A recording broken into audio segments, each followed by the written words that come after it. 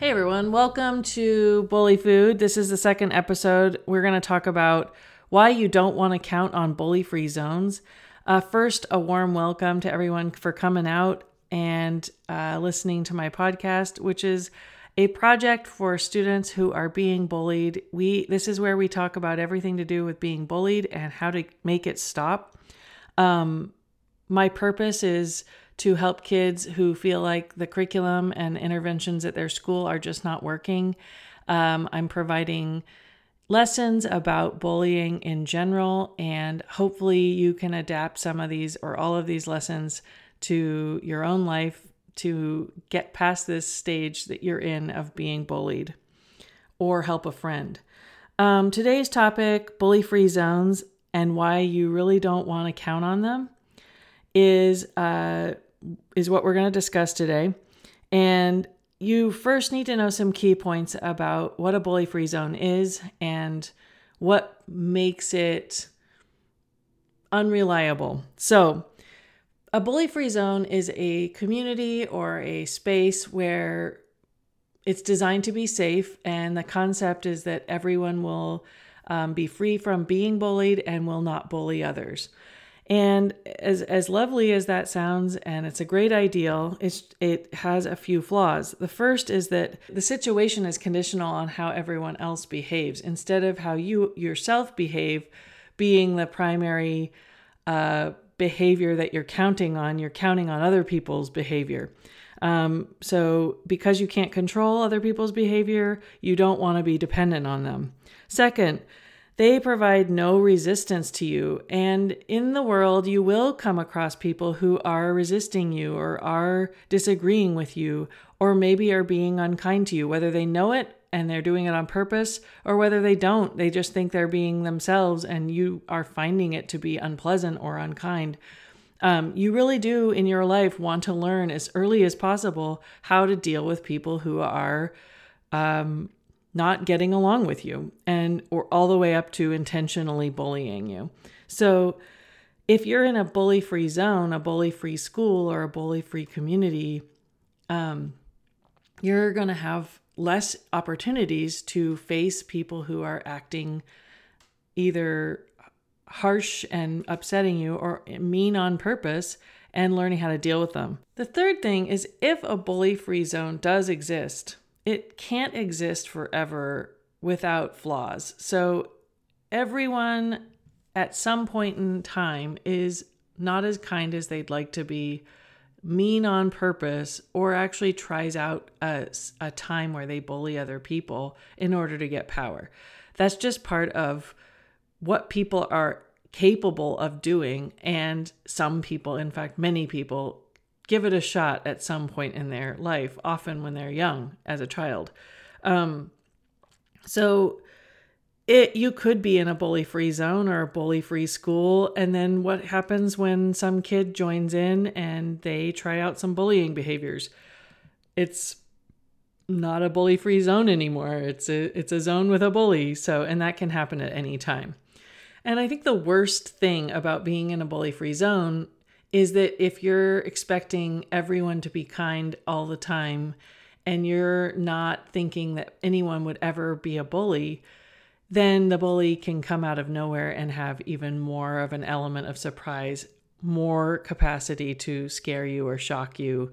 And a kid who gets bullied in a so-called bully-free zone might feel doubly bad about the situation because it's not supposed to be happening.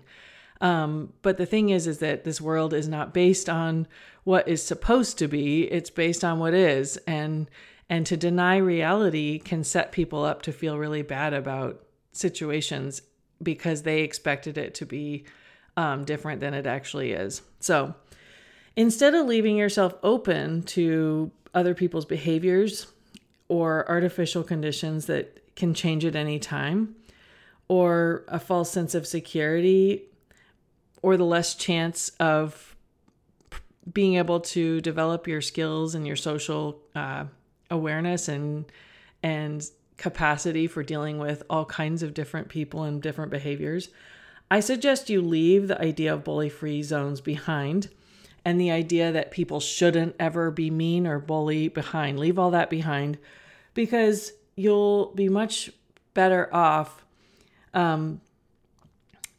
facing whoever you actually encounter as you encounter them and learning lessons from that. The two realizations that helped me get out of being bullied came to me because I had faced bullies. Those two realizations were that nobody, no rules, and nothing really had more power in the situation than I did. And nothing or no one or no rule could save me. Only I could save myself from what was going on. I had to stand up for myself. And that was going to be I was going to be the most likely to be successful in helping myself, anyone else. And the other thing I realized is that I did have courage. And I know I said I would talk about courage. I think I said I would talk about it in the second episode, but I actually think it's better if we take a look at the idea of and the value of rejecting bully-free zones first. So the kind of people who insist on bully-free zones are dependent on certain outcomes and conditions. They expect others to behave a certain way. They believe they are vulnerable and they need to be guarded with packed in bubble wrap or given guardrails to keep them safe. And all of these things are bully food. So why are such traits bully food? Well, they are easy to exploit. All of them are easy to exploit. If you look at it, dependent on certain outcomes, all the bully has to do is surprise you with what you weren't expecting. Expecting others to behave, same thing. If you expect everybody to do something, any one of them could not do it, and then you are out of luck. And then the last is the believing that you're vulnerable instead of believing that you're secure. If you believe you're secure, you're going to act calmly, and the bully or the person who's being unkind or unpleasant is going to recognize that their behavior is not going to get them any power. The only way that behavior would get them power is if you caved in and felt bad or reacted in some way, then they would see that they had some kind of control over you. But if you just act calmly, they're not going to feel like they have any chance of controlling you. I recommend that you seek the real world as often as possible so you can teach yourself mindful calmness, self-reliance, emotional management strategies, and the difference between real threats and false ones. If you can learn how to distinguish between a real threat to your safety, to a real dangerous person, and somebody who's just posing to make you scared and see if they can make you react to them and show them that they've overpowered you. That's a bully. And if you can learn how to recognize that from the second you see it, you're going to win out in life just from having that skill socially. And most of all, how powerful you can be and how powerful you actually already are. As you develop these and many other empowering traits and behaviors, you will stop dishing out the bully food. The more calm you feel and the more self-assured that you feel, the less likely you are to offer over your power to somebody else. And you can only learn these lessons in the environment where bullies are, or where mean people, or where kids who are careless, or where people who are just trying to get what they want, and they weren't thinking about others. They were being selfish, whatever the reasons that they were acting the way that they were acting. If you're never around them, then you're not going to learn how powerful you are, how brave you are, and how you are just as worthy of having what you want, and just as worthy of being respected. Just all you have to do is stand up for yourself. And this is how you learn it.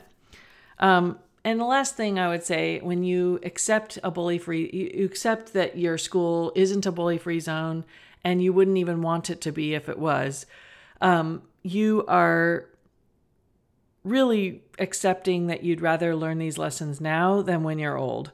It would be better to go into your adult years already knowing how to deal with jerks, is basically what I'm saying.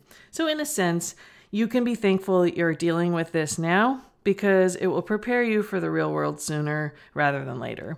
Next time we are going to talk about courage and what it feels like to realize you have courage, and then what to do after that.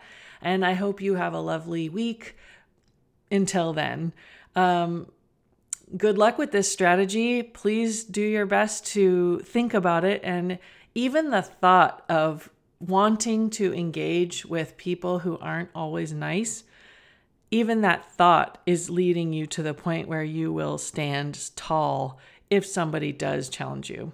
So, peace to you now, and do something nice for yourself, and I will see you next time.